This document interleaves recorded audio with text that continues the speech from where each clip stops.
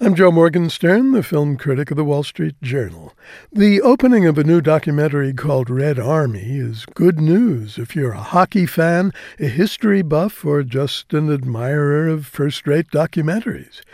This one was directed by Gabe Polsky, and it's mainly about the Soviet Union's legendary Red Army team and its captain, Slava Fetisov. During his long career as a player, he was probably the best defenseman in the history of the game and one of the most famous people in the Soviet Union. The guy even had an asteroid named after him. Now, in the new Russia, he's a politician and an ardent advocate of ice hockey programs for kids. And sitting in front of Gabe Polsky's camera, he's one of the most likable sports heroes you could ever hope to meet. The movie's title carries a tinge of irony. The Soviet military ran the Red Army school that turned out stars for the national team, so the players were not only weapons in a cultural war, they were quite literally officers in the Red Army.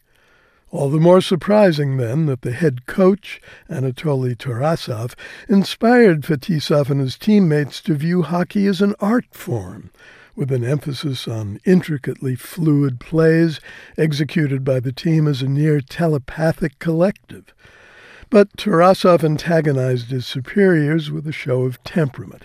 He was replaced by Viktor Tikhonov, a KGB protege, famed for the brutality of his training program and for his team's previously unimaginable loss to the United States in the so-called Miracle on Ice at the 1980 Winter Olympics at Lake Placid.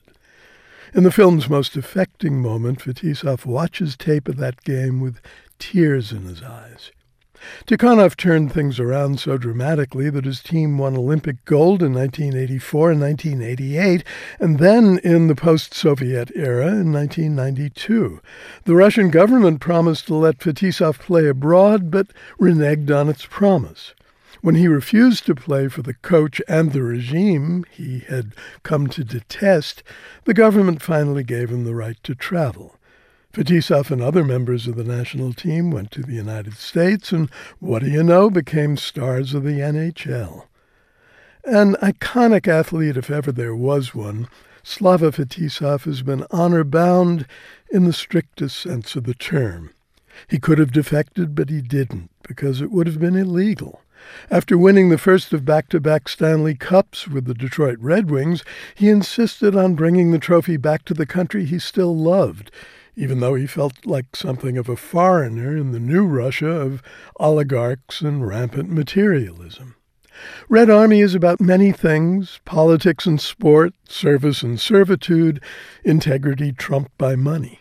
Most memorably, though, it celebrates a good man living a great life by his own lights.